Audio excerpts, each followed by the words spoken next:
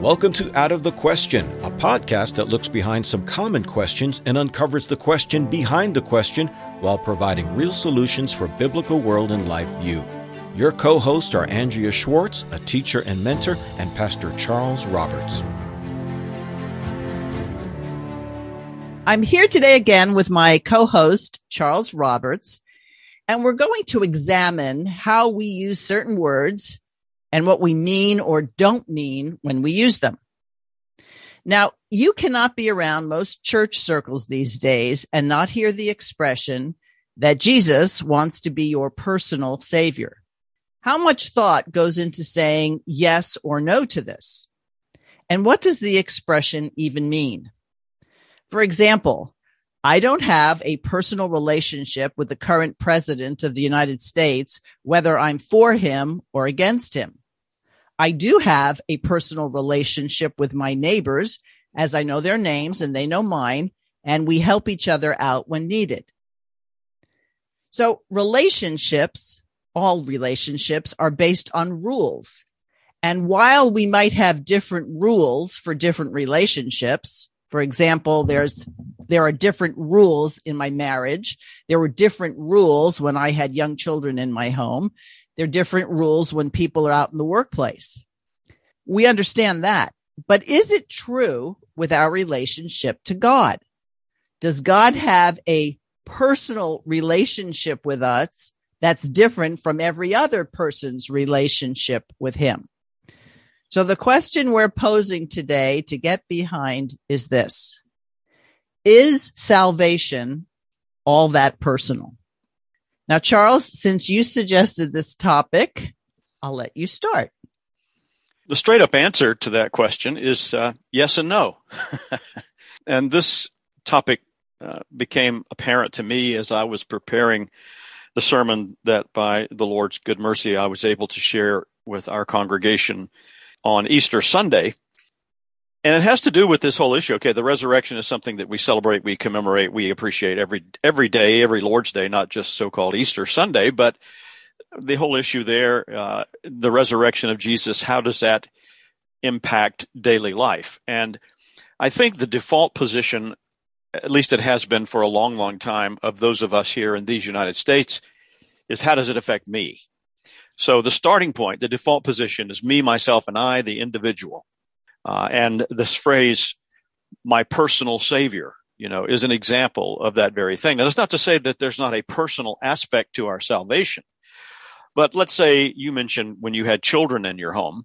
Yes, if you are born into a family with brothers and sisters, or even if you're an only child, you are an individual in that family, but you're not the only person.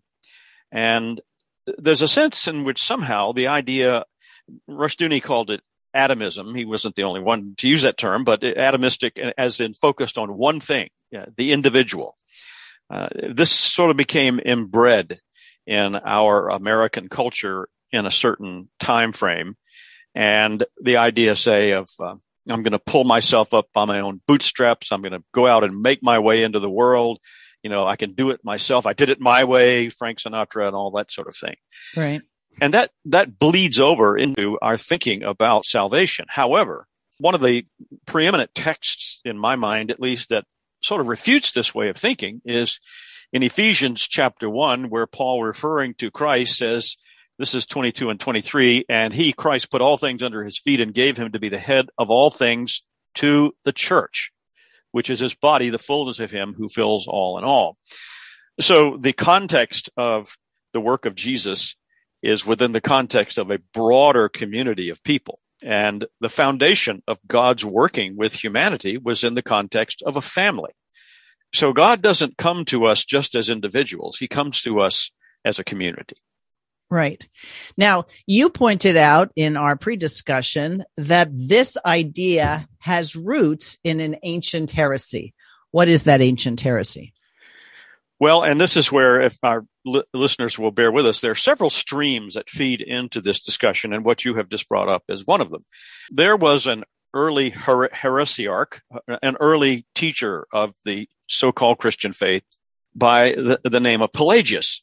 And he began to teach that the sin of Adam is not something that extends to his natural descendants, all those proceeding from him by natural generation, as the Westminster Catechism puts it. But rather, Adam is guilty of his own sin. We aren't guilty of it. And so we have an aspect of perfectionism, or to be perfected within ourselves. We have the ability to choose the good apart from any working of God's grace. And so you can see it sort of lays the foundation for the later Arminian free will teaching and belief. And obviously, if the whole issue of my becoming in covenant with Almighty God is my decision, then that immediately tends to an atomistic or individualistic attitude. I first heard this expression or this example of it from R.C. Sproul. He wasn't the only one who said it, but it's sort of the idea, God votes for me, Satan votes against me, I have to cast the deciding vote. Which plays into, and you use the term Arminianism, that it's not foreordained by God Almighty who are his people. That I've heard it said, and I cringe when I hear it, God is a gentleman. He will not force himself upon you.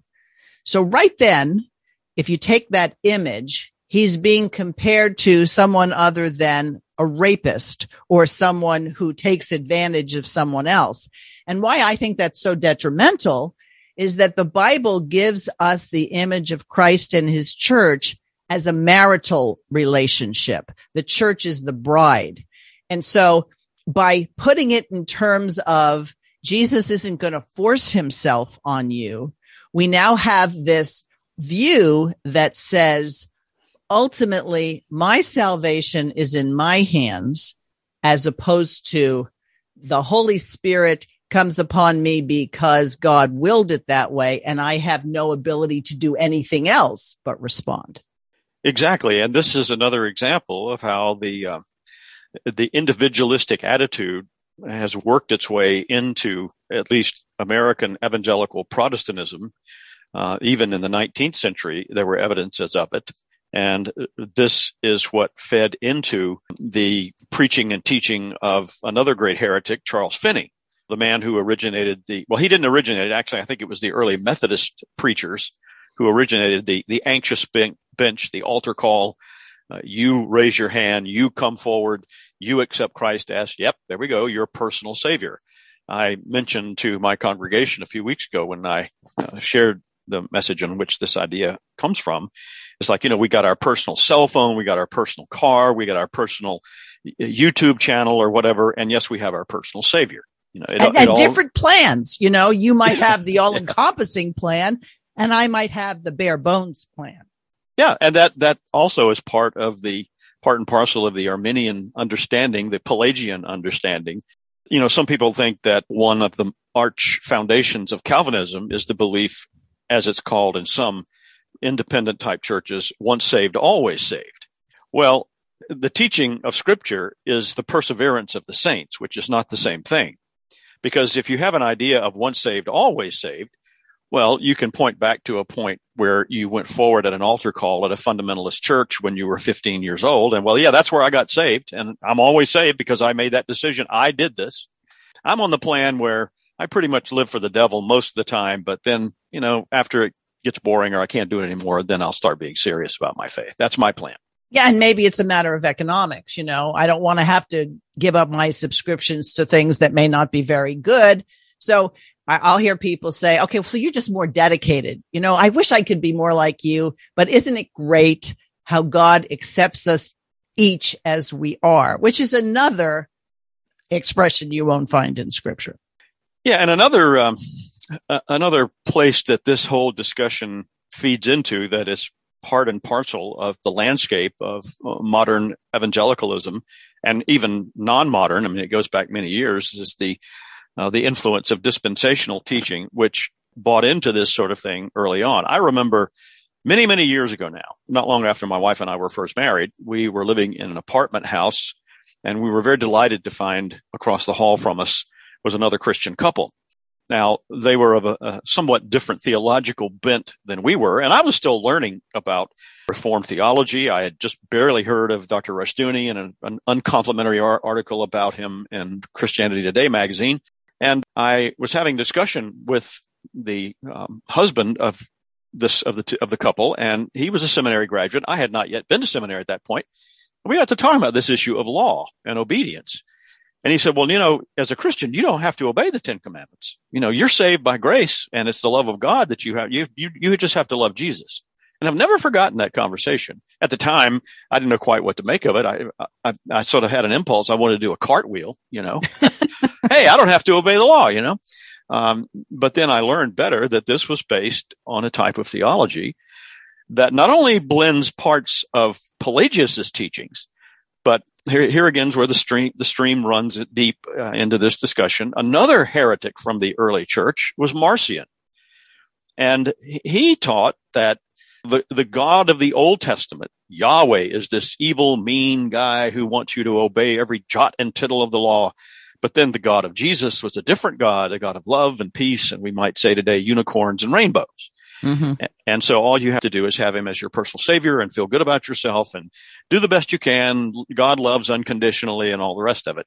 Marcion was the one who popularized the idea that there are two different plans in the Bible. One deals with the Jews who have no connection whatsoever to anything dealing with Jesus or the Newer Testament, the New Covenant. And the other is Jesus, who mounts this whole new religion. And so because of that, Marcion came up with his own version of the Bible, in which he basically chopped out everything except the Gospel of Luke and the book of Acts and maybe the book of Psalms. And that was it. Let's look at this for a second. In every other relationship or exchange we have in life, we don't proceed with an agreement until we know the terms of that agreement. So when you buy a house or you enter into a business relationship or you're going to buy a car, there's lots of paperwork which says what each party in the transaction is promising to do. And for some reason, people don't translate that to our relationship with God. So you could say in the areas of getting a loan, buying a house, these are contracts or covenants. But the modern thinking isn't to read the fine print. Now, two passages of scripture scream out to me on this. The ending of the book of Ecclesiastes. What is the whole duty? To fear God and keep his commandments. So before anybody would venture into this covenantal agreement, you would think they would want to understand what the terms of the agreement are. But we don't do that anymore. We just assume that, hi, I'm Andrea, you're Jesus. We're now friends, whatever we are, but we haven't really looked at the essence of what does God require of thee, O man, right? So what's missing in that formula are the requirements, and it's not just to feel bad for bad things you've done and maybe still are doing. And there are requirements because we are not isolated individuals, even though we may try to be. I've often joked that sometimes I get so frustrated with the crowds that we have to endure in various places that I wish I was like Elvis. Elvis would go in and run an entire movie theater, so he'd be the only one in there. That's a very sad, solitary life, and we see where it eventually led him, at least some aspect of that. But the fact is, there have to be requirements and rules and regulations because we are born into communal settings. When the Lord spoke to Abraham, when Yahweh spoke to Abraham and said, I'm going to make my covenant with you, he didn't stop there.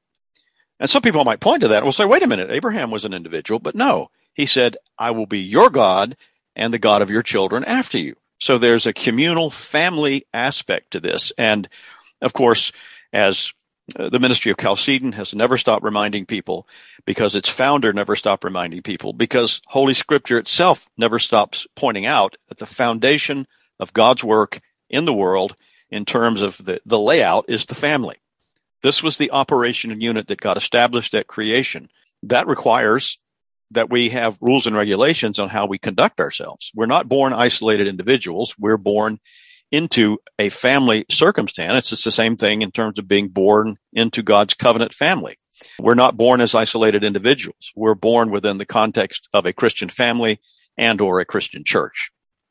And if you go back to Abraham and the covenant God cut with Abraham, it's really important to understand this cutting of the covenant. because this covenant was not two equal parties entering into agreement. This was God, the superior party, and Abraham and his descendants, the inferior, in sense that they were under.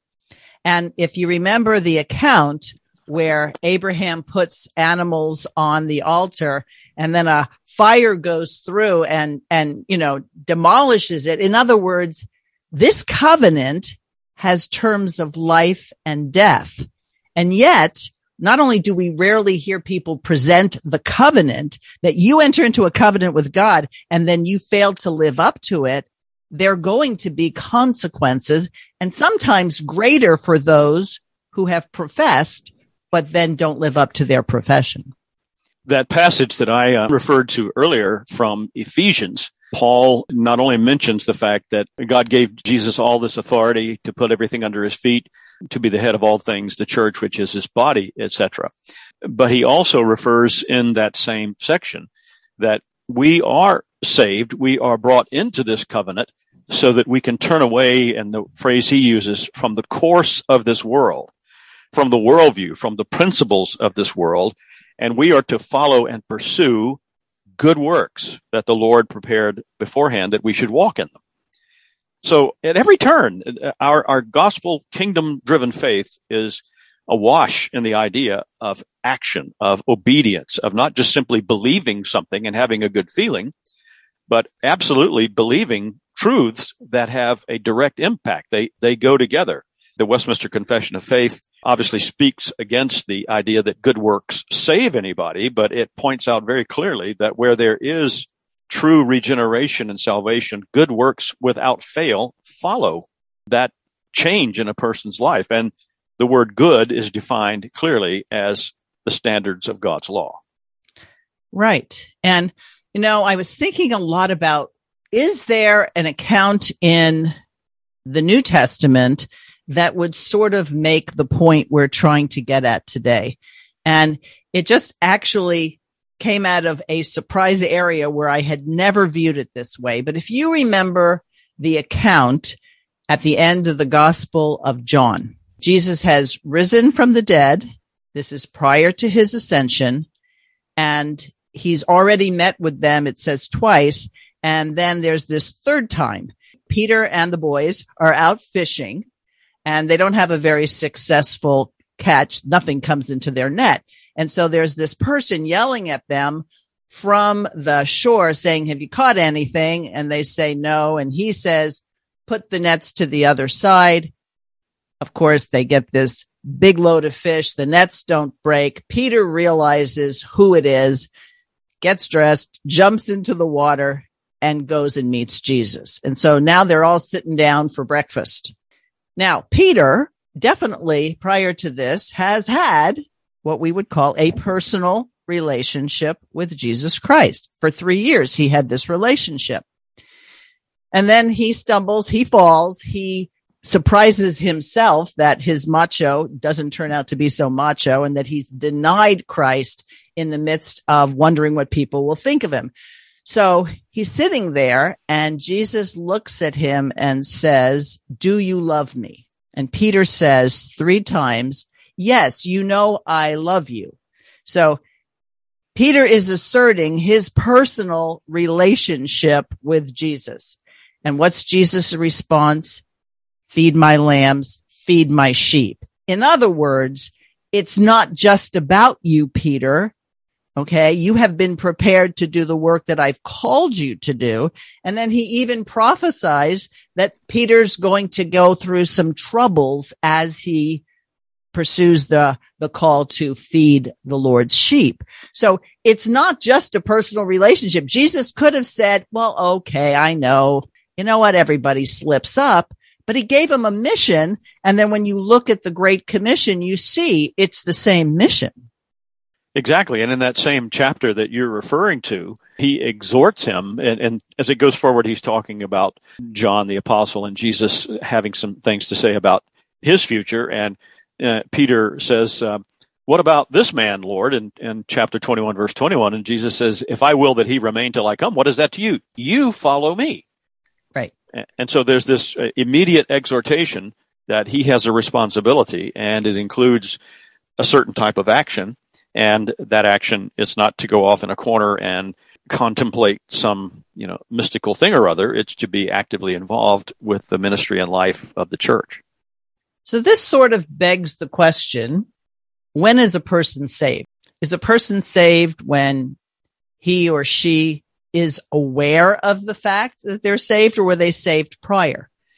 And so if we take a look at the overall outside of time scheme that the Bible presents, we know that God determined all things before the foundation of the world. Nothing is out of his control. So if I was converted, which I was at the age of 28, that doesn't deny the fact that all those years before that, I was part of God's elect, but I didn't become aware of it until a point in time where I received the gift of faith, which caused me to repent of my sins and change the way I lived. So that's the overall scheme. Well, at what point do people say to themselves and the world, I'm a different person? Well, we call that the sign of baptism, where someone says, I now belong to Jesus. Now, I know there are going to be people who don't subscribe to infant baptism, but still the same, what the parents of that child are asserting is that the rules and methods by which this child will be raised will be according to the covenant that we have in Christ with the Father, which allows us access. So baptism is very important, and yet people just look at it as a thing to do because Jesus said to do it, but they don't understand this is kind of like publicly signing the contract. I remember very distinctly many years ago now when I was a seminary student, one of my professors was lecturing, and, being a frail human being, I was sort of nodding off and not paying very close attention. But he said something that jolted me straight up out of my seat almost. And it had to do with this very subject that you're referring to. Because he said that in light of what Scripture teaches, that baptism is not a sign of a decision that we've made to follow Jesus, which is the way it's presented in many of the same churches that tell you need to, have a personal relationship with Jesus and get saved and all the rest of it. Because usually the way it works in those churches, please come forward at the altar call, say the sinner's prayer. You now have Jesus as your personal Savior, and now, almost literally verbatim, you need to follow him in water baptism. So it's a sign of the decision you've made to follow Jesus. You make this additional decision to get baptized. Well, as my professor noted, and this is what got my attention, according to Scripture, baptism is not a sign of a decision you've made. It's a sign of the decision God has made in choosing you from the foundation of the world to be in Christ, in union with him. Now, in the case of covenant children, that decision is, with a small m, mediated through the parents. And the very fact that we baptize infants is premised on the fact that they are born into a believing family. That's the promise God made to Abraham. I will be your God and the God of your children. This is not an individualistic, isolated thing. It involves family. So it's very important for people to understand that in following Christ and being a part of his kingdom, and the message of the kingdom is a message that binds and is proclaimed to people, not just individuals. So this is something that is maybe hard for some people to grasp just because of how deeply ingrained some of these things are. And if you'll permit me, I want to do something I typically do when we have these discussions. I want to quote from R.J. Rushdoony, because in his in the book in the volumes that were published recently called An Informed Faith, where a number of his position papers and writings were collected, he has an entire section on Pelagianism. And he says this toward the end of that chapter, referring to the Pelagians. He says, they held that man is not free until good and evil, life and death, and all moral decisions are placed in his power as a free agent. Freedom for the Pelagians meant a freedom from God's power to choose or reject God at their own will. And then he said the Enlightenment enthroned Pelagianism in its view of man's mind, and Arminian revivalism accepted it fully. And he said Arminianism has baptized Pelagianism and made it part of the evangelical scene, and we see the results in an irrelevant church. Amen, brother. Now think about it. We've just gone through a couple of years where people followed mandates because somebody, and usually it was an individual, said you must do something. And people did it. They did it because they were concerned of the consequences if they did not. Not everybody did it, but those who did it, usually that was the reason. And yet, if we're going to understand that the Bible clearly says that God is, not like, I wonder if there's a God. No, God is. That's the presupposition we start with.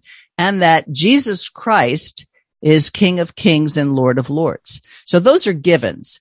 We're not going to be able to prove those things, but at the point at which Christians feel they either need to coerce or persuade people to this is a sense where they're not 100% sure of the authority.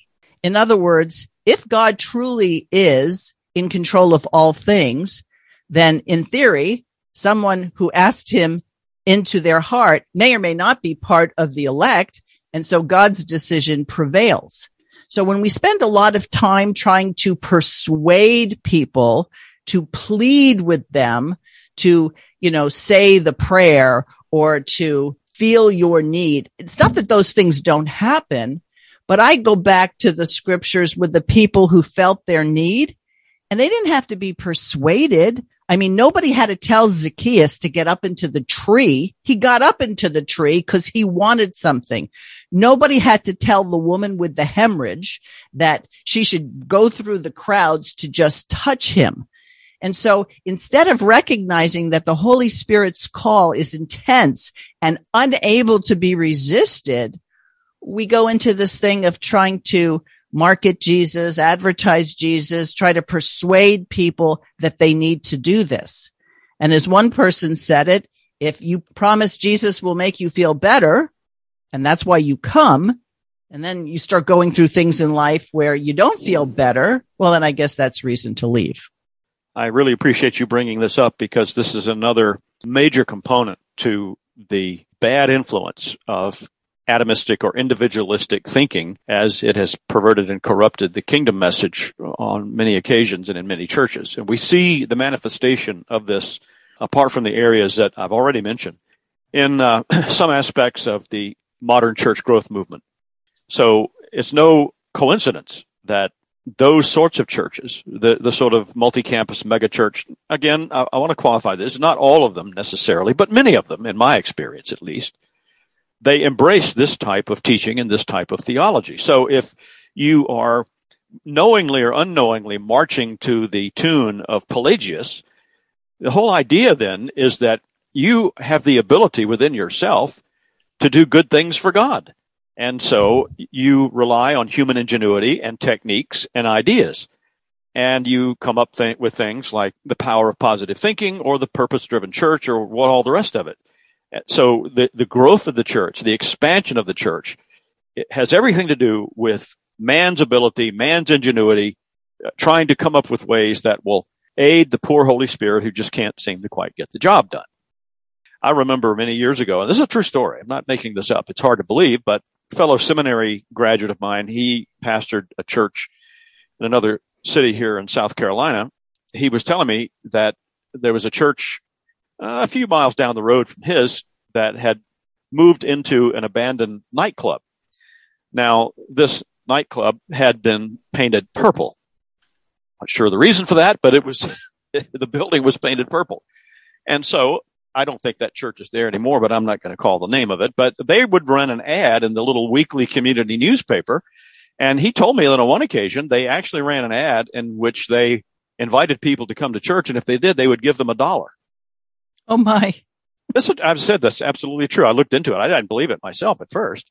But you see, if your idea is that we have the power within ourselves to generate new Christians, all we got to do is get them within the walls of our building and, sing 500 stanzas of whatever the altar call hymn is and get them all emotional and revved up. Then they'll make that decision for Jesus and walk out with their card stamped and their personal savior. And in the meantime, as Dr. Rushdoony so tellingly said it at the end of that chapter, that's a march into irrelevance.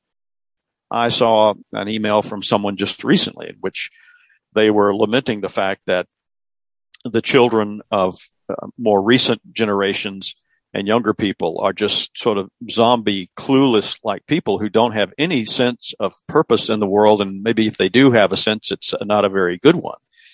And he was lamenting the fact that the church has become largely irrelevant and meaningless to a lot of people. And one reason for that, at least, is what I just read to you from Dr. Rushdoony. Now, I think it's important to clarify something. When we say it's not just personal, in other words, the law, the prophets, the gospel of Jesus Christ are objectively true. I don't have to say, I believe the gospel of Matthew for it to be true. In other words, whether or not I believe in it has little to do with the truth of the gospel of Matthew.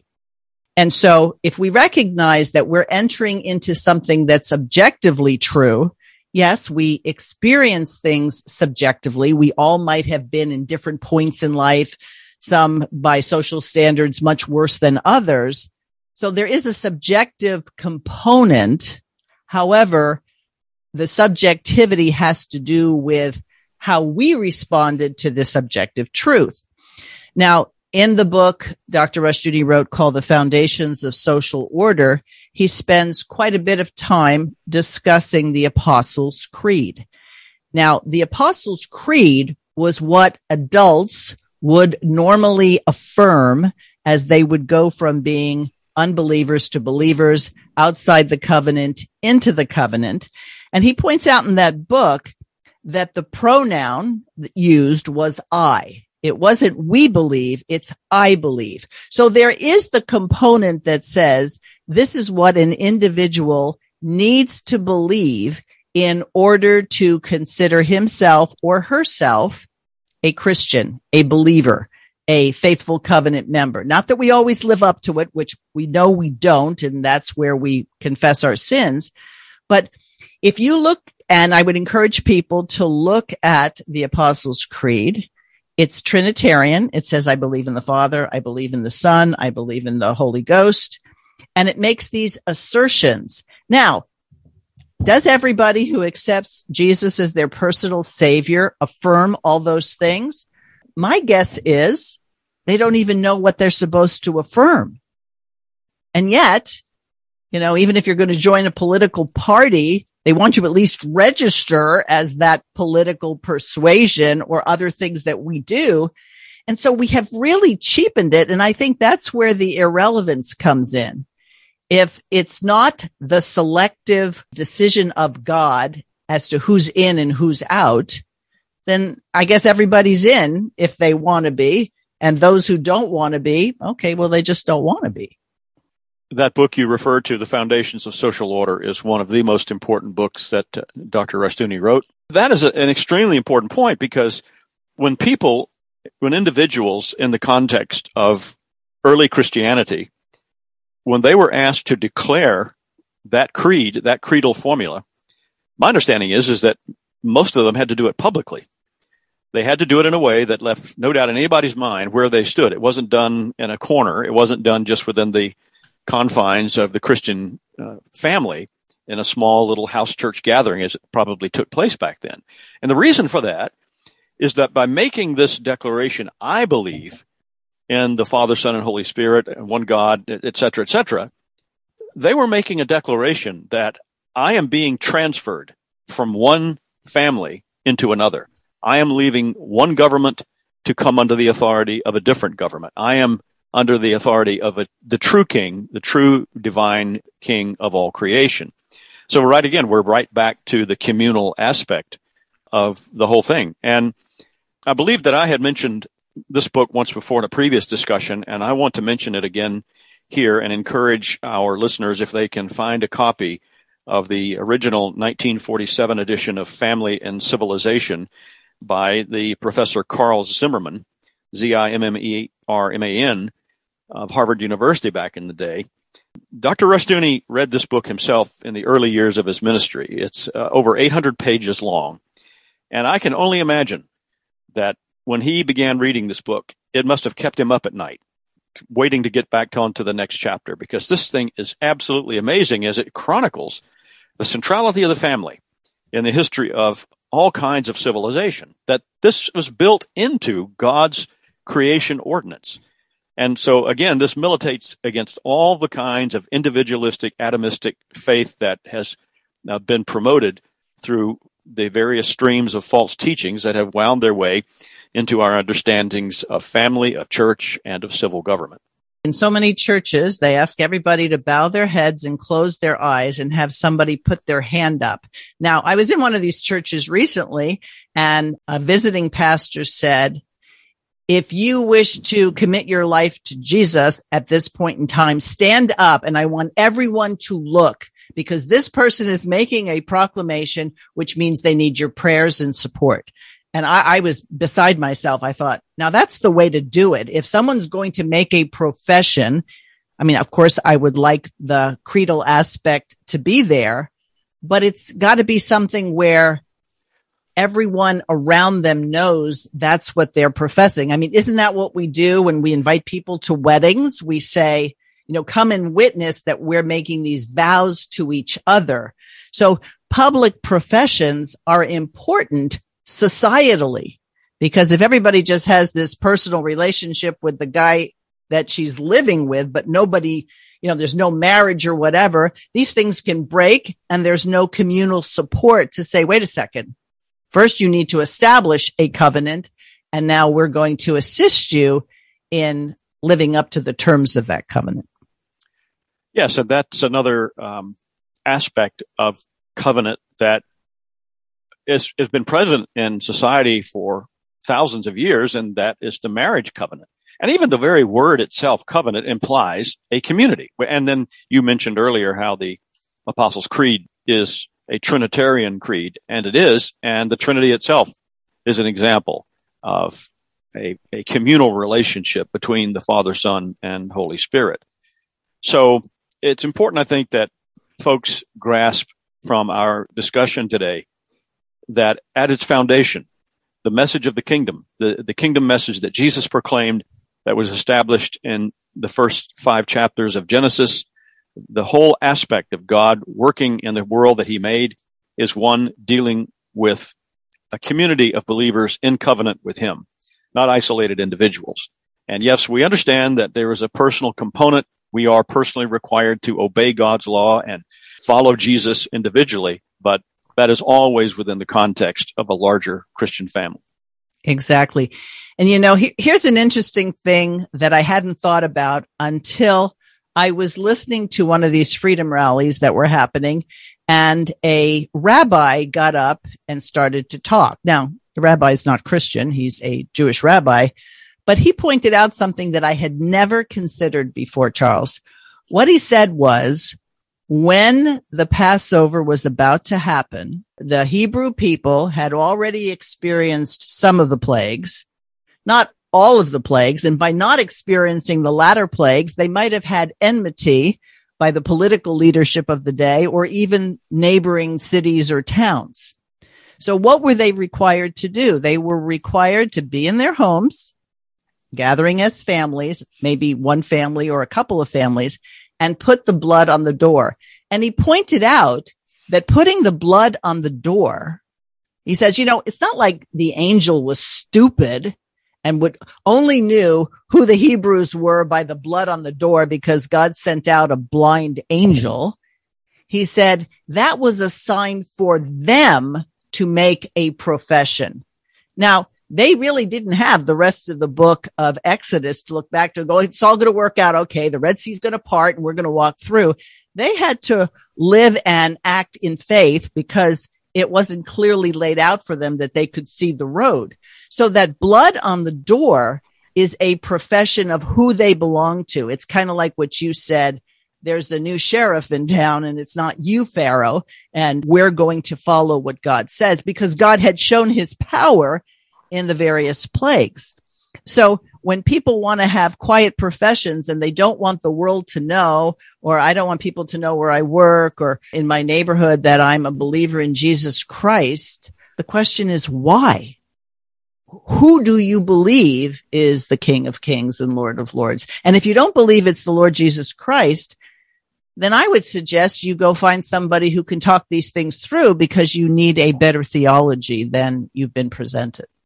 Yes, and I hope that as people listen to this podcast, they will realize that it is within the larger context of God calling a people to himself as a people, not just simply isolated individuals.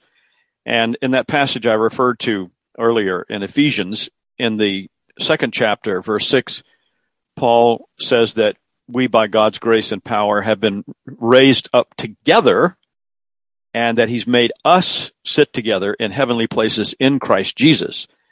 So after the resurrection Sunday at this point by a few weeks, but the point is the exaltation of Christ by means of his resurrection and eventually his ascension is the exaltation of his people, of humanity, his collective humanity in him. So ours is a communal faith. Ours is a family-based, covenant-based faith. And if we are to remain faithful to what God has called us to be about, then this is what we must embrace and recover. If the early Christians were simply following the type of atomistic thinking that is so common in churches today, they would have never been seen as a threat to the Roman Empire. Well, fine, that guy wants to have Jesus as his personal savior. That's okay with us. Go over and do that. But no, that's not what they were doing. They were loudly proclaiming that I have a different king. I'm part of a different order. I'm a citizen of a different law order. Right. And I think the last couple of years have gotten a lot of people to the point of recognizing their allegiance or lack thereof. And so that's why I'm excited about circumstances that God allows to happen so that people wake up. Different people, some people wake up to a soft alarm. Other people wake up to a loud alarm. Some people need somebody shaking them.